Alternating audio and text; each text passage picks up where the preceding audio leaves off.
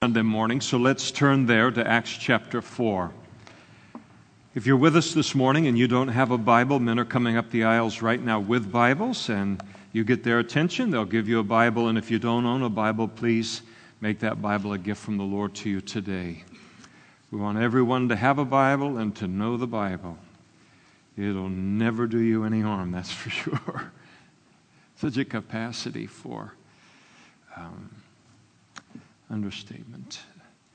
Acts chapter 4, and we'll look at a single verse this morning, but we'll begin in verse 8.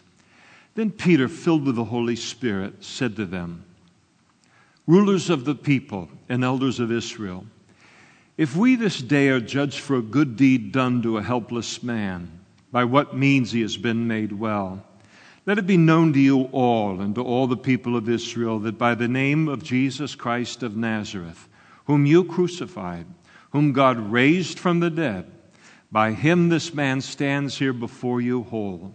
This is the stone which was rejected by you builders, which has become the chief cornerstone. Nor is there salvation in any other, for there is no other name under heaven given among men by which we must be saved." And then for our purposes this morning, verse 13. Now when they saw the boldness of Peter and John, and perceived that they were uneducated and untrained men, they marveled, and they realized that they had been with Jesus. Let's pray together. Father, thank you so much for this, your word. We never tire of thanking you for your word, because we never cease to be in awe of the fact that we get to open it up, and we get to read it, and we get to build our lives and our eternities and our hearts, our minds, our soul, and our strength on something that is firm and immovable, will never disappoint, and will outlive the heavens and the earth. And there's nothing else in the world that compares to that, that accomplishes that or can guarantee that. Thank you for your word. And we pray, Lord, that you would freshly fill us with your Holy Spirit, and that you would give us a supernatural ability to hear your voice through your word as you continue to conform us into the image of your Son. And we ask all of these things in Jesus' name. Amen. Please be seated. I remember many, many years ago, Pastor Chuck taught this section of Scripture at a pastor's conference in a room that was filled with elders and deacons and pastors and people that wanted to be pastors who were excited about the Lord and somehow wanted God to use our lives in order to turn the world upside down for God. And I was among one of those leaders in that room as I heard him teach on this. And this message that he taught from this passage administered so deeply to me, and planting these incredible truths, substantial truths, truths that have been a part of my life for decades now and remain a part of my life to this day, a foundation of both my relationship with the Lord and my service to the Lord. And this morning I want to teach my own variation of this message and those truths using the same title that Pastor Chuck used so many years ago. And the title of this message is "The Man God Uses." And I use the word man generically to mean both men and women. So ladies, you'll be gracious to me by understanding that this morning, in the hopes in teaching this, that this passage and section of Acts will have the same impact upon you and your service to the Lord as it has had for me. Let me be quick to add that what we will be learning this morning is not really just reserved for elders or for deacons or for missionaries or for evangelists or for pastors, but it applies really to each of us as Christians. Because each one of us as Christians, by the Spirit of God, the Spirit that is in us that longs to testify to Jesus and to glorify Jesus, as a result of the presence of the Holy Spirit within our life, there is that desire in each of our lives to be able to make much of Christ, to make much of the Lord, and to glorify the Lord, to serve the Lord, and to impact the world for the Lord wherever He chooses to place us in this big wide world that He places His people in for His purposes. In the Bible, there is no division between the secular life and a spiritual life of the Christian. For us as Christians, all of life is spiritual. Every one of our lives is significant and equally significant in the sense that each one of us are intended to one day hear that "Well done, thou good and faithful servant, enter into the joy and the glory of the Lord." The Bible teaches, though, that every one of us as Christians are in what is called, we might call full-time ministry. So often we think, well, the pastor of a church or assistant pastors or missionaries, because they are typically receiving their living from doing something like this and not from, driving a truck or doing something else. They're in the full-time ministry. They're able to give themselves fully to these things, and then there's everybody else. But that's not how the Bible looks at things. Each of us is in the full-time ministry. Each of us has this desire to serve God, to magnify God, for God to be seen through our lives each and every day.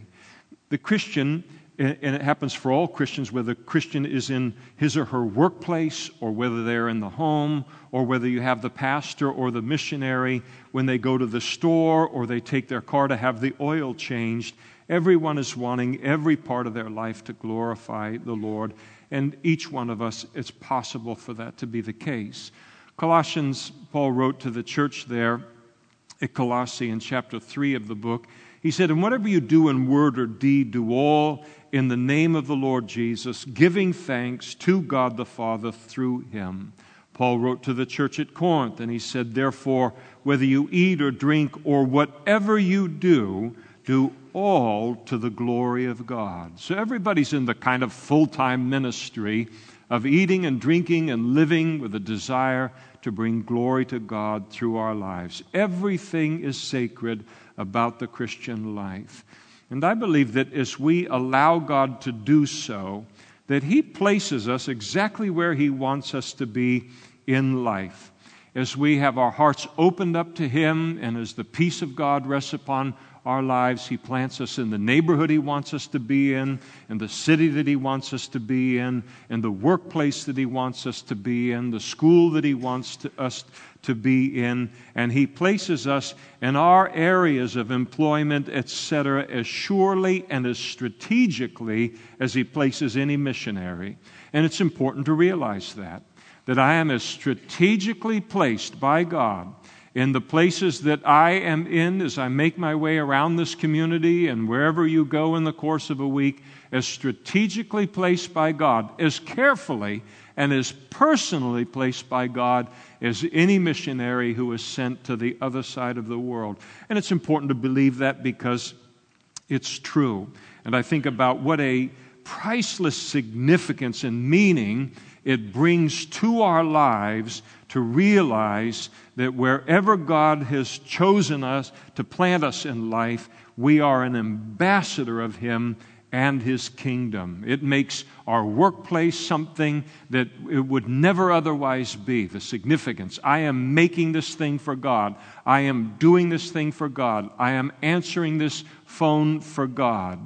And somebody may look and say, well, you don't know where I work. I'm not that excited every day about where I work. Or you may be interested to realize that I'm not that excited every day about what I do. But that doesn't change the fact that God has placed us where He's placed us, and we're there to bring Him glory. The backstory to verse 13 is the healing by God of a man that was born lame at the beautiful gate in Jerusalem. The Lord used the Apostle Peter and John to impart healing to this man. He's healed. He begins to jump up and use his feet and his ankles in a way that he's never been able to before. He begins to cling to both Peter and John. A crowd who recognized this man as being a beggar all the years and decades they knew him, that he's been healed now. He's holding on to these men. They must be the source of the miracle, the cause of the miracle. So a great crowd, numbering in the thousands, surrounds them. And then Peter, at that moment in time, then begins to preach Jesus to them, not only as the cause and the source of the miracle, the healing in the man's life, but that he is also the Savior of the world, calling on them to put their faith in Jesus for the forgiveness of their sins. And 5,000 men did so right on the spot. And then for preaching the resurrection of Jesus, Peter and John were then arrested by the Jewish religious authorities in the area of the temple. They were held in custody overnight, and the following day, in verse 13 here, they are brought before this religious court and put on trial for why they did the miracle and in whose name they did the miracle, to give an explanation for the healing of the lame man. And in the course of Peter's explanation, he declared to these religious leaders that not only was Jesus the explanation for the healing of this man born lame, but that Jesus further is the only way of salvation. The reaction of the Jewish religious leaders is found here in verse 13. And they immediately deemed Peter and John to be both uneducated and to be untrained men. It doesn't mean that they looked at them and said, these guys are illiterates. They can't read, they can't write. What it does mean when they declared them to be uneducated is that they recognized that Peter and John had not been through the rabbinical, religious, theological schools of the Jews that were kind of a requirement to be a somebody or an anybody in terms of making an impact for God or in the religious circles of Jerusalem. So in the vernacular of today, they looked at them and said, what do they know about God? They haven't been to seminary, they've had no formal religious training, and they possess no theological degree.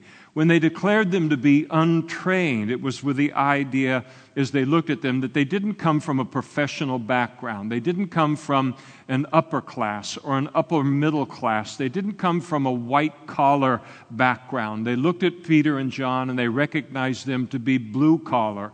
And indeed they were. They were fishermen until Jesus called them into his particular calling for them, fishermen in the region of the Sea of Galilee. And yet, despite this, as they deemed them to be both uneducated and untrained, they marveled at Peter and at John, at how confident they were in this very religious environment, this very intimidating environment, and how unintimidated they were, how unashamed they were of God and of Jesus and the name of Jesus in their speech. You can imagine what they were used to when they would bring in men without theological degrees or bring men in from kind of a blue-collar background into the august environment of that hearing hall of the Sanhedrin, and they're used to men coming into that environment, being intimidated by all of it, and then quickly looking down at their feet and mumbling things to themselves. And yet Peter and John came in and addressed these men as equals and engaged with them in a deep conversation concerning the Lord and concerning the things of the Lord, and how they wondered, without any formal training in theology or rhetoric, these disciples of Jesus had essentially schooled them, the Sanhedrin, and left them speechless. By the time Peter and John got done talking here in all of this, the Sanhedrin was reduced to the level of no longer speaking to them, but attempting to bring the conversation and discussion to an end by threatening them in an attempt to silence them. That's always an indication that you have lost the argument by the time you start to resort to threats. And that's exactly what they were resorting to. And it's also significant that they realized, in listening to these men and watching these men as well, they realized immediately that these two men have been with Jesus. In other words, as they're debating Peter and John, they have this uneasy feeling inside of them that we've been here before. This isn't the first time that we've felt this. This isn't the first time that we have experienced this very thing. And then it dawns on them that they had before in their religious and theological discussions and debates with Jesus. And they remembered how impossible it was to win a theological debate or argument with Jesus. And here now they're running into the same spirit and the same attitude and the same theology in these two disciples of Jesus, Peter and John. And of course, Peter and John were products of the greatest seminary a person has ever been able to attend and can ever attend, the one that Jesus gave them for the 3.5 years of his public ministry upon the earth. But that seminary and that Bible college is still open to this day by the Holy Spirit as he teaches us and equips us and imparts both Jesus' message and his nature into each one of our lives. Not always, but by and large, the Lord uses common people to do his work in this world, if for no other reason that the overwhelming majority of us in this world are common people. But it's who he chooses to use by and large. I remember being on a missions trip with Gail Irwin many years ago, and we were going to India. There's very long flights involved in getting to India, and long train rides once you get there, and bus rides. So a lot of time to talk about anything and everything. And I forget what the origin of the discussion was or what exactly we were talking about, but Gail made a statement that really stood out and stuck with me through all these years. And he said, the kingdom of God has always moved forward on the giving of the poor. Now that's interesting. You wouldn't believe that to be true, but it is the truth. But the kingdom of God doesn't merely move forward on the basis, by and large, by the giving of the poor, though wealthy give as well. But this is a very small group within mankind. But also the kingdom of God in terms of service, by and large, moves forward on the basis of God's use of very, very common people, at least how the world would esteem us. And Paul said as much. It shouldn't surprise us in his first letter to the church at Corinth. He said, for you see your calling, brethren, that not many wise according to the flesh, not many mighty, not many noble are called, but God has chosen the foolish things of the world to put to shame the wise. And God has chosen the weak things of the world to put to shame the things which are mighty. And the base things of the world and the things which are despised. All right. God has chosen. And the things which are not to bring to nothing the things that are, that no flesh should glory in his presence.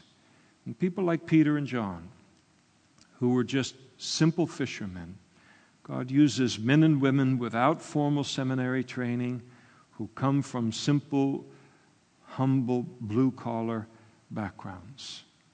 By and large, this is who he uses. The Apostle Paul is an exception to the rule, for sure. Apollos, who we will run into later in the book of Acts, very much an exception to that rule. And there are exceptions to that rule even today, but they are the exception, and they are not the rule. The key about anybody's calling and the key to the success of anyone, whatever our background or our degrees or lack of degrees, is the calling of God. Everything hinges upon the calling. Whatever God calls you and I to do and to be for him, and wherever he calls us to be that, it is the assurance of success. Because when God calls us to do something, he will always give us what we need to then be successful in that calling and in that environment. He will never be anything less than faithful in doing that. He will make our ministries and our service effective and fruitful, whatever our background or whatever our lack of training might be. And some of the most famous names in the history of Christianity come from humble, blue-collar backgrounds. And some of the most famous names in the history of Christianity lacked formal theological training. Exhibit A are the apostles themselves. And then more recently in church history, you have names that are familiar to many of us. Charles Spurgeon, D.L. Moody, G. Campbell Morgan, A.W. Tozer, and then of course Jesus himself. when, as he taught, associated with one of the Feast of Tabernacles in the city of Jerusalem, these same religious leaders gathered around and listened to him. And as they listened to him speak and as they listened to him teach, they asked, how did this man get such learning without having studied? How in the world does he know these things? How is there this kind of conviction, this kind of anointing in his life, having not been to one of our theological schools or having not been under our rabbis? Now, this doesn't mean that we become snobs in the opposite direction. Respect of persons works both ways, by the way, to where a Christian then looks skeptically at those who God leads to get Bible college education and seminary education as a part of their calling. Because as we see in just a moment, everyone God calls and every Christian in our service to the Lord is intended to grow very, very deep in our knowledge of the Word of God. It's necessary, and God can use different ways of accomplishing all of that. I do think that one of the strengths of the Calvary Chapel movement is that it does not require a seminary degree or a degree of any kind for a person to have a chance to become a missionary or an evangelist or to become a pastor. A person, what is esteemed most highly within this movement is God's calling, God's gifting, the fruitfulness of that person's life. That's what's given the greatest weight in considering them for affiliation. And I think it has an awful lot to do with how God has blessed Calvary Chapel movement through the years, because it allows regular people who have a very real call upon their life to be given a chance to move in that direction and to grow in that calling. And it certainly gives people like me a chance. When I got going with the Lord back in 1980, I had a wife and 2 children and a mortgage and a heap of other responsibilities in my life. And I wasn't in a place to go off to a seminary or to go off to a Bible college. The Calvary Chapel Bible College didn't exist at that time. And so the course that God took in my life is one of the first things I could do, and I would work overtime at the phone company to be able to afford it. Money was so tight. And I bought Harry Ironside's complete commentary set. And I'd come home from work, and then between the time of that to dinner, and then after dinner until time to go to bed, poring over those books and wanting to grow in the things of the Lord. And then purchased the pulpit commentary set. And then after that, everything that I could get my hands on by G. Campbell Morgan, in addition to grabbing every single cassette tape, whether it was good or bad, and listening to it in those days, and thankfully being able to listen to Pastor Chuck's teaching through the Bible from Genesis to Revelation over and over again, multiplied times in those early years in my Christian life. Now, while a theological degree or an upper-class background aren't required for God to use us, there are other things that are necessary. And these things are illustrated in these early chapters in the book of Acts. Marks in our lives, things in our lives that are necessary in the life of a man or a woman who desires to be used by God. And so the marks of the man God uses. Number 1, in verse 13, he has been with Jesus. They were men who had been with Jesus. The equivalent of this for us today, it would be what we would call our time, our quiet time, our devotional time with the Lord each day. Spending time with Him to begin each day, beginning that conversation with Him each morning, that relationship, that fellowship with Him each morning, and then continuing that conversation all the way through the day as a result. And there's an undeniable afterglow when a person spends that kind of time with the Lord. I think about Moses in the Old Testament and how he had this afterglow upon his face after the time that he spent before God at the tabernacle. I think in the New Testament of Mary of Bethany, when she took that flask of very valuable oil and ointment, and she broke the flask open, And there in the house, she anointed Jesus' feet with the oil, and then she proceeded to wipe his feet with her hair. And the Bible is very, very specific in telling us that as a result of her act of worship, her time at Jesus' feet, the entire house was filled with the fragrance of that ointment, the fragrance of her oil. And I'll tell you, I believe the truth of the fact that our life, our home, all those that are around us day in and day out are affected by whether you and I spend time with Jesus each day. And I certainly believe it concerning myself. That time, whether we realize it or not, we take on what's called the fragrance of Christ. There is a spiritual aroma that comes upon our life. There is a moral aroma that comes upon our life that we then get used to, and then when we carry it into work, we carry it into school, we carry it into the kid's bedroom to wake them up, or whatever it might be, that we are carrying that fragrance through life. And it's a very, very real fragrance that we take on as we fellowship with Jesus. There must always be this kind of a private life with Jesus, I believe, behind any sustained, significant influence for the kingdom of God. And I don't believe that any man or woman's influence for the kingdom of God will rise up, at least not for any length of time, rise any higher than the consistency and the intimacy of our devotional life. We can do it in spurts. We can get away with it in spurts, but not over the long haul. And we want to make a difference over the long haul. When Jesus wrote to the church at Ephesus in the book of Revelation, the first of the 7 letters that he wrote, this church was very busy, very, very active, very strong, and very healthy in outward ways. But he spoke to that church and he said, "Nevertheless, I have this against you, that you've left your first love.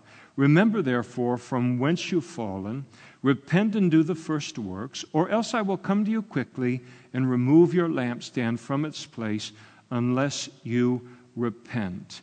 And ultimately the Lord and the lampstand represented the presence of God, the fullness of his presence within that church. And ultimately the Lord is forced to remove the fullness of his presence if the fellowship with him, the first love with him, is neglected, because as important as spiritual service is and Christian service is, Jesus has called us into a relationship first and foremost, and that everything else is to come out of that relationship. Nothing is to become more important than that. So yes, they were ordinary men, but they were men who had spent time with Jesus, and they had become like him as a result. We become like the people we spend time around, and that's why it's important to spend time with the Lord on a regular basis, and because the character of Jesus is contagious. The second mark is that they were men of prayer. We remember that when Peter and John were used by the Lord in the healing of the lame man, they were making their way to the temple at the time of prayer, the hour of prayer. They were going there in order to pray. We notice later on in the chapter, at the end of the chapter, when ultimately they're released from being tried before the Sanhedrin, that when they're released to return to their peers and to other Christians, they begin immediately to pray together, the importance of prayer. And so they sought God in prayer for his will and his direction for their lives and for their ministries. I think somebody might look at it and say, well, of course, they're serving the Lord in this. Men of prayer as opposed to what? What would they be otherwise than men of prayer? As opposed to making the decisions in their life on the basis of human strategizing, or demographic studies, or prayerless committees, or leaning on their own understanding, or just doing whatever they think as a result of some long conversation over lunch. There's a lot of different ways that people can come to decisions in their life away from prayer. But these people, and the man and the woman that God uses, receives these things not from these other quarters, but from the Lord in prayer. Prayer is always an expression of my dependence upon God. And we pray in proportion to how much we feel and sense that dependence. When we feel very dependent upon Him in some crisis or in some valley or some circumstance, we become very fervent in prayer. And it's an expression of our sense of dependence. Conversely, prayerlessness is an expression of our independence from God. And the Bible teaches that Jesus is the head of the church, and we are the body of Christ as Christians. You look at the imagery. He is the head, and we are the body. And you think about, what could any body do effectively of any kind if it is separated from the head, when we think about a physical head and a physical body? But in the same way, God, the Word teaches, what hope can the body of Christ have, either collectively or individually, if we're not connected with the head, if we do not gain the mind of Christ in answer to prayer?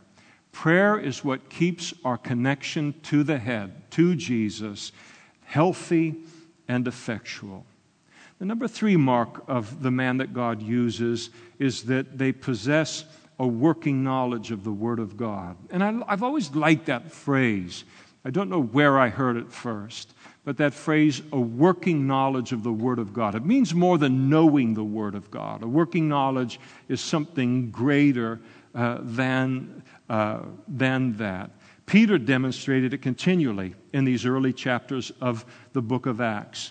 On the day of Pentecost, where the Holy Spirit comes upon them, there's this great sound as a rushing wind. They begin to speak in other tongues. A great crowd begins to gather around the upper room of that house. Jewish pilgrims from all around the world, and many of them come to conclude that these Christians are drunk, and that's the cause of all of the phenomenon. And Peter, as he sits and he listens to all of this and realizes they've come to the wrong conclusion, he rises up and he says, "Men of Judea and all who dwell in Jerusalem, let this be known to you and heed my words. For these men are not drunk as you suppose, since it's only the 3rd hour of the day." And then here it is. "But this is that which was spoken of by the prophet Joel." And he begins to proceed at that particular point to preach and to declare from memory a significant section of a fairly obscure Old Testament prophet, in giving a biblical basis for the supernatural phenomenon that was going on at that moment and the people were being a witness to. And in that same sermon that he delivers to that crowd on the day of Pentecost, he quotes David verbatim from Psalm 16 and again David from Psalm 110. When he preaches his sermon following the healing of this lame man, he quotes Moses there. He references all of the prophets from Samuel onward. He quotes God's promise to Abraham. And then before the Sanhedrin, in Acts chapter 4, he quoted Psalm 118, declaring Jesus as the stone rejected by the builders. And then later on in the chapter, when they join all of the rest of the Christians who then begin to pray as a result of the threats that had been meted out against them, together they pray, declared a significant portion of Psalm 2. And this is what is known as a working knowledge of the Word of God. That is, to know the Word of God so well that we know how to test every circumstance in life by the Word of God, every thought in life, every decision in life by the Word of God. It is more than just hearing a sermon or two in the course of my life based upon a particular subject and then knowing what to do or not to do when I hit that crossroad in life, but not really knowing why biblically. Just somebody in a Christian context told me this is what I ought to do here. But it is to have learned the Word of God well enough that I can now apply it to my daily life outside of church, and to apply it to the lives and the circumstances of other people that I run into out in the world myself. Very often someone will come to me and have come through the years, and they'll declare that they believe that God has called them to such and such a calling. And we all have different callings. And that God wants me to do a particular thing for Him in the future and all. And the question that somebody has on their mind at a time like that is they'll ask, what can I do to prepare for this? And sometimes I might have more than one thought related to it, but I uniformly say one thing to anyone who is preparing for anything that they believe that God is calling them to. And that is to grow deep in your knowledge of the Word of God. Study the Word of God. Know the Word of God. Outline the books of the Bible. Know what the themes of each of the books of the Bible. Because it doesn't matter if God calls me to work at a rescue mission, or He gives me the gift of hospitality, or He gives me a gift of mercy, or He calls me as a missionary or as a prophet, or whatever the calling might be. To know the Word of God, to have a working knowledge of the Word of God, will always serve each and every one of us in whatever His call might be upon our lives. And we really can't be super effective for the kingdom of God if we don't know the Word of God and become adept at applying it to life. And I think that you can practice this a little bit. Certainly practicing it in our own lives is the very best way to do it. When I was a new Christian, there were a couple of counseling shows on the radio. One of them was Christian, on a Christian station, and then one of them was secular. And so every once in a while I would tune into those, and I was working for the phone company, and I'm working on these splices, and a lot of times it's dead splices, and so you can have something going on in the background. And so I would tune into the radio show, and somebody would call in. Here's their problem they going in life. This is the decision that they're making and all. And I'd listen to the problem, and then I would turn the radio off. And I would think to myself, okay, if this person came to me from the Bible, what would I say to them? And in the beginning, I was like 90% of the time completely stumped by what I would say to them. But over time, you think it through a little bit, and then this is what I think would say. This is what the Bible, Paul said to the Philippians. Here's what's important here, and all of that. And then turn the thing back on and see what it is that the answer that they might give, or then to move on to the next question. Sometimes you can even do it. It's kind of like a little extra thing that you can do if you like to multitask while you're watching television. Maybe watching the news, or maybe an interview with Charlie Rose or something that he's doing, or maybe whoever the equivalent of Larry King is now, or whatever it might be. But the people are saying something. They're being asked questions. They're talking there. And then to just sit and process, what does the Bible say about this? What does the Bible say about that worldview? What does the Bible say about what this person is saying right now? And it's a great way to sharpen and grow in that particular area of our lives. Or sometimes you can be listening to two people who are speaking about something. Maybe 3 or 4 other people are in the circle where the conversation is going on, but it's between the two people. I'm not being invited into the conversation.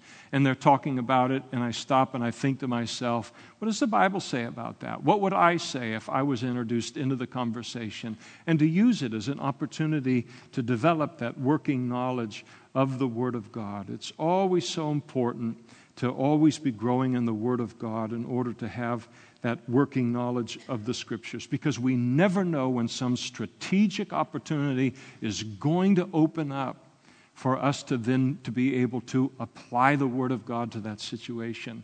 Not only on a day of Pentecost kind of environment, or there in the area of the Jerusalem temple, as happened with Peter and John, but so often in situations that might be even more significant in our heart, where we get to speak to our next door neighbor, or we're able to speak to an aunt or an uncle or a loved one that doesn't know the Lord yet in some situation that they're involved in. And when that opportunity opens up, it's this that allows us to make the most of it.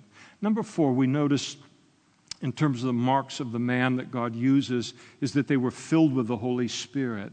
And you see in verse 8, then Peter, filled with the Holy Spirit, spoke to them. Later on at the end of the chapter, in that prayer meeting that occurs there, they were refilled with the Holy Spirit. So the importance of being baptized with the Holy Spirit. Listen, I tried Christianity without the baptism of the Holy Spirit, and I've tried it with the baptism of the Holy Spirit. The second option is a lot more fun than not being baptized with the Holy Spirit. The necessity of being baptized with the Holy Spirit to receive the power to be witnesses to Jesus in any environment He puts us in the world. But then also to continually be being filled with the Holy Spirit.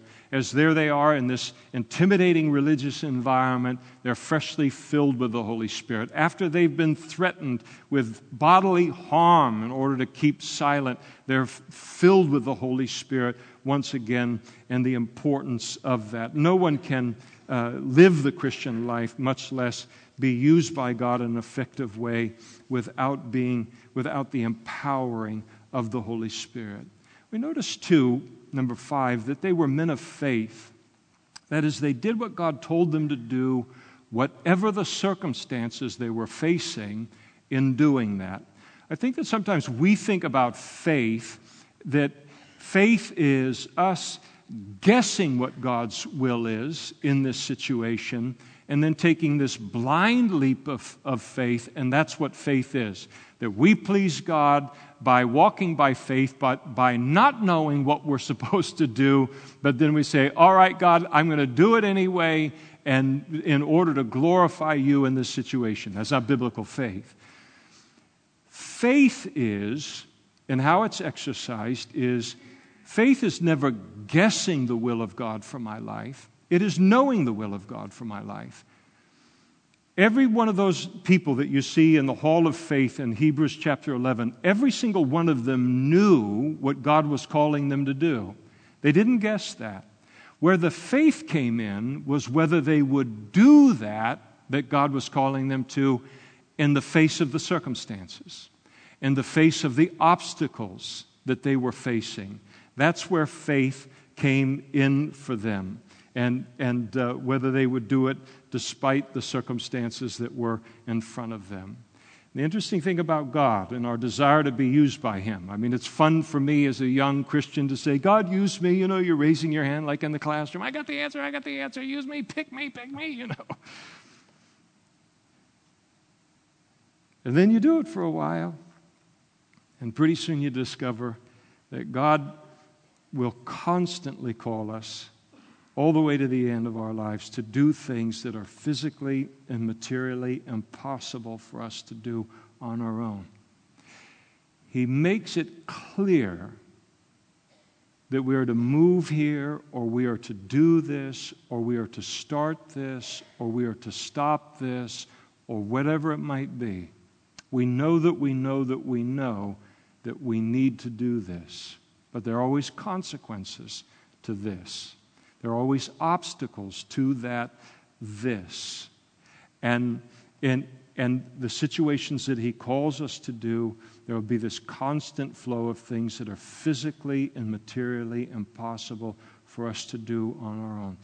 Where we obey God, but even as we're obeying Him, we're thinking to ourselves, God, if you do not come through here, I'm a dead man. I'm not going to survive this. I do not have the resources to make this happen. I take the step of faith, but it's up to you to make something of this and to make it successful. And that is the Christian life. That is certainly so much of Christian service.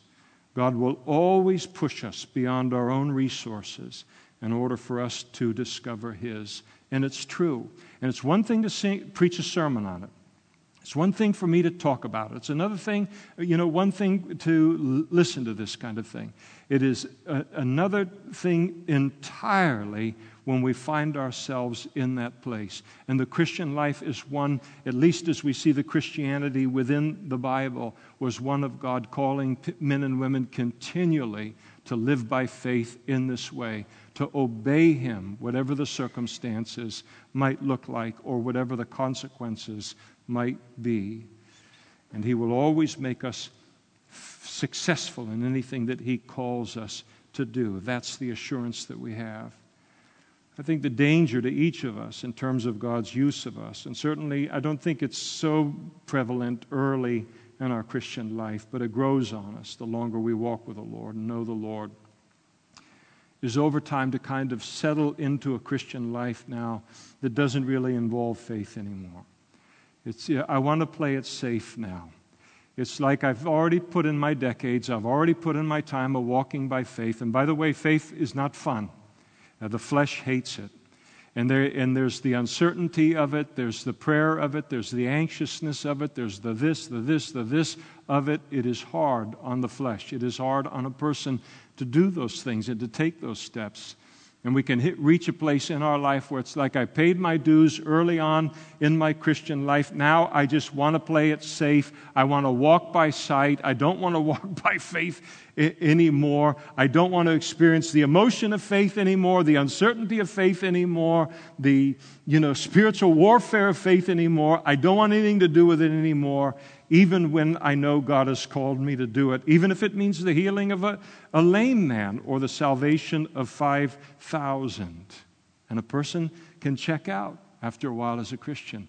Say, don't talk to me about that anymore. I won't do that.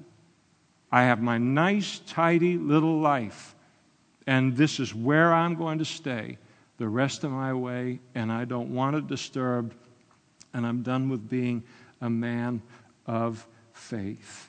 But the man that God uses must value obedient faith above their own love for comfort and a love for our own safety. And we have a considerable love, at least I do, for comfort and for safety. But there would be no book of Acts if everyone retreated into that place. And our age is no different than 2,000 years ago. Now finally, I close. Number 6, the man that God uses gives God the glory for his use of them in his service. We remember that when Peter was used by the Lord in the healing of the lame man, that the crowd immediately began to ascribe the healing to Peter and John. And Peter realizes what's happening here, that the glory is being given to them rather than to God.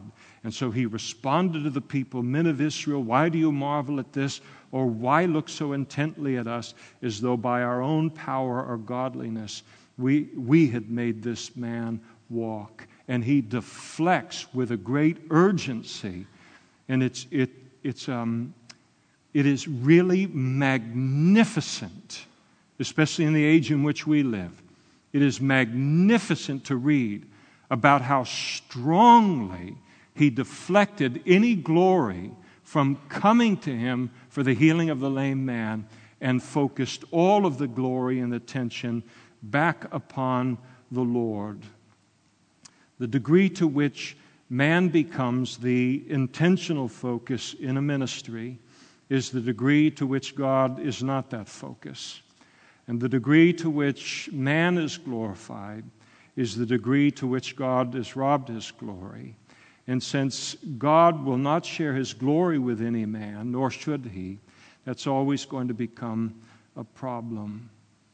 As God is my witness, I will forever be thankful for Pastor Chuck's warning to us as pastors so many years ago now against this temptation in Christian service for the pastor to draw people to himself in order that, in having done so, he will then point people to God. And he warned us, and I remember him warning us over and over again against the folly of this.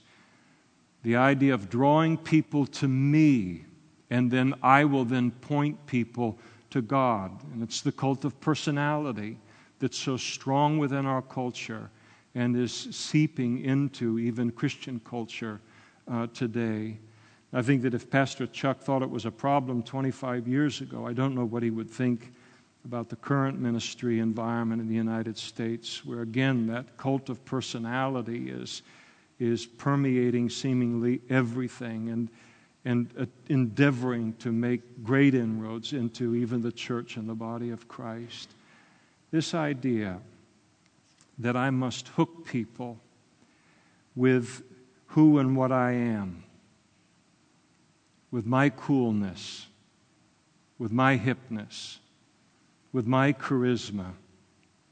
And then after they've been duly impressed with me, to then point them to Jesus. And I can only think that the idea or the thinking that is behind something like that is to somehow believe, if I believe that people aren't capable of being pointed to Jesus immediately, what in the world am I protecting them from in terms of Him? And what do I think of Jesus that somehow I need to be the focus of attention and Him not the immediate focus of attention? What in my mind could make me think that there's something dangerous about Him or scary about Him for people, or troubling, unnecessarily troubling for people, that somehow they need to get comfortable with Christianity and comfortable with church by getting comfortable with me, and then they can get comfortable with Jesus. I don't like it. I don't like it, and I don't believe in it. I was thankful for that warning and how it served me through the years.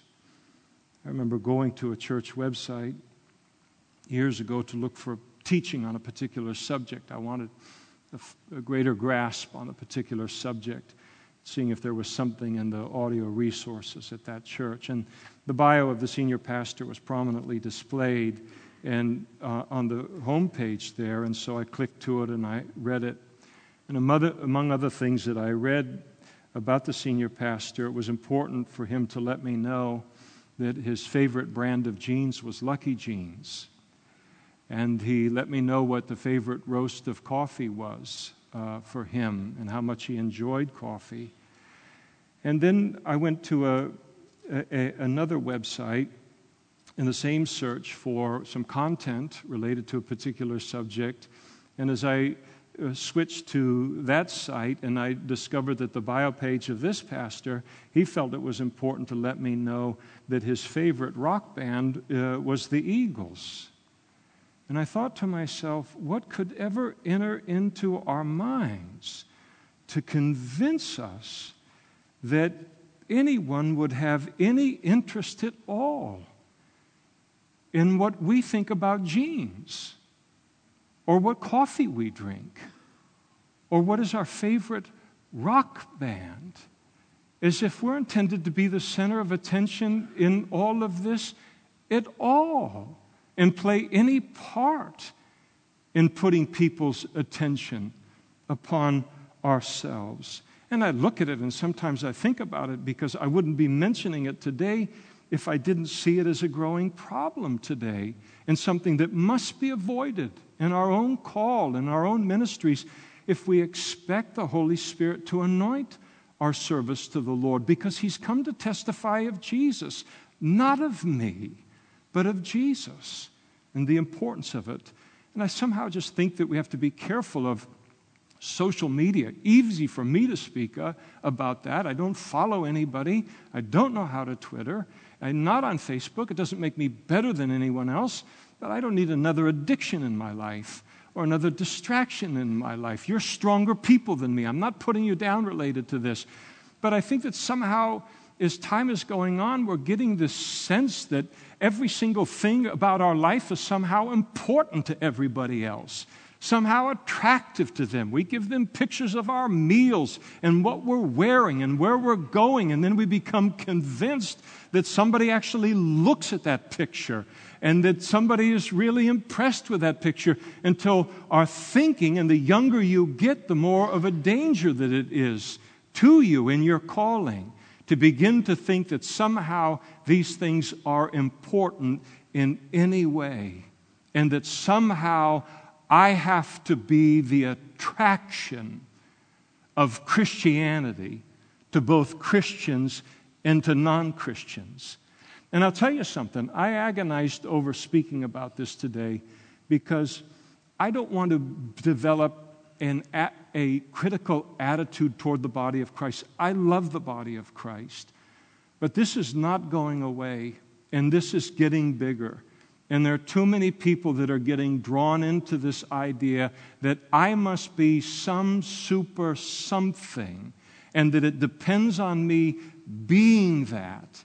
in order for me then to point people to Christ, in order for my ministry and what God has called me to be is effective. And it is to absolutely assure the fact that I'm not going to be successful in what God has called me to. It concerns me a lot.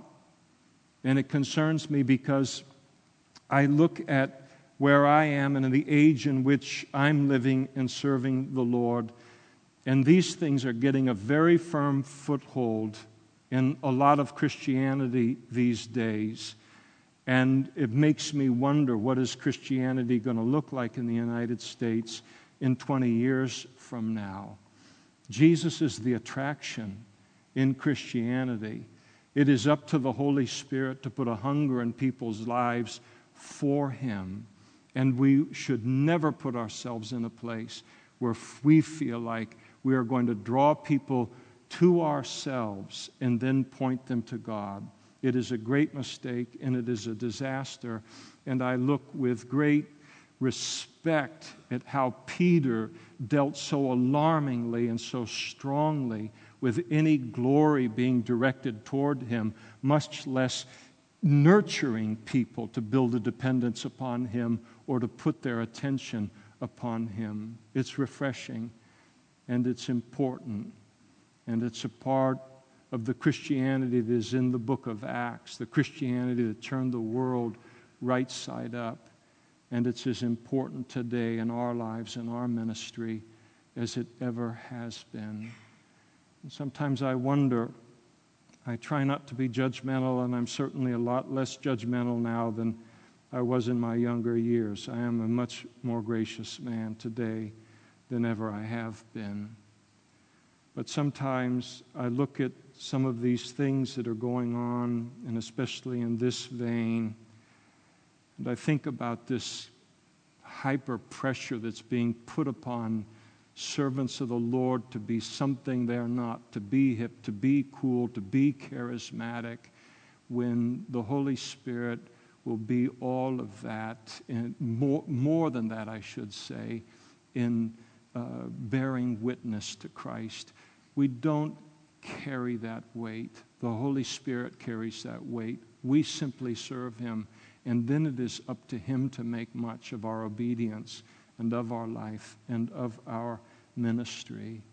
But sometimes I wonder and think about the importance of having a very, very strong encounter with God, a very real encounter with God as a part of our preparation for service. I think specifically of Isaiah in the Old Testament. In Isaiah chapter 6, he had an encounter with God.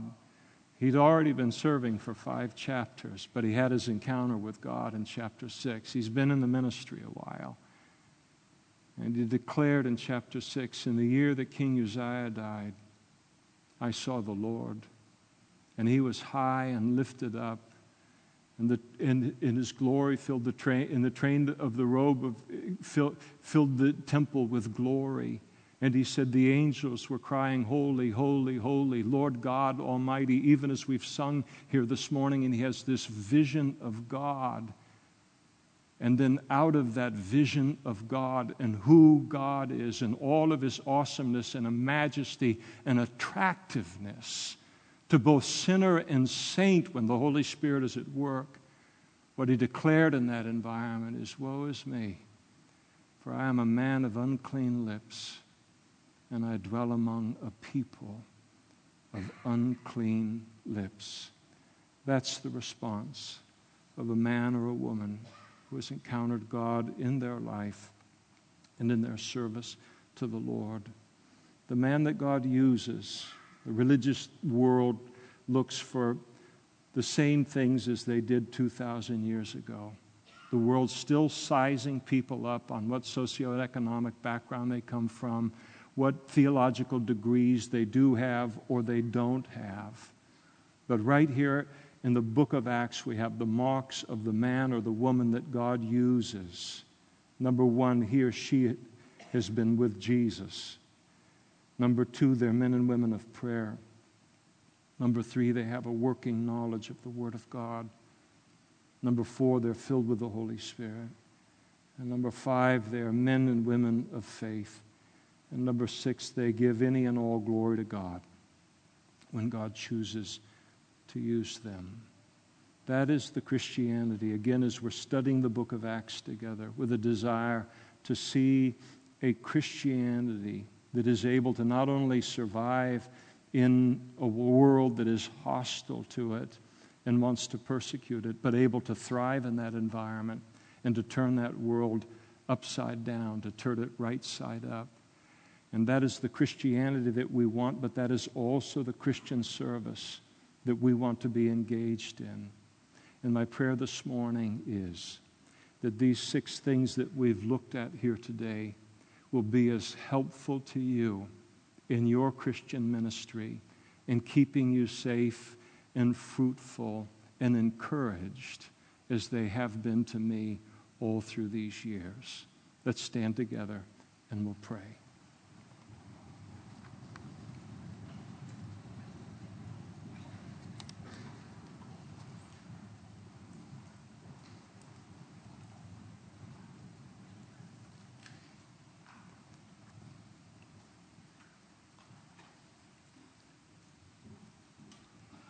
Father, thank you for the clarity of your word, not only concerning our Christian relationship with you, but also our Christian service. There are so many winds of doctrine. There are so many theories. There are so many ideas. There are so many ministry models that exist today, Lord, that have never existed before, at least not in the volume in which they do. And we thank you, Lord, for a voice of sanity and a safe voice in the middle of all of this. Thank you for these early chapters of the book of Acts and these 6 things that will always be a blessing and always be a credit to each and every person who walks in them in their relationship with you.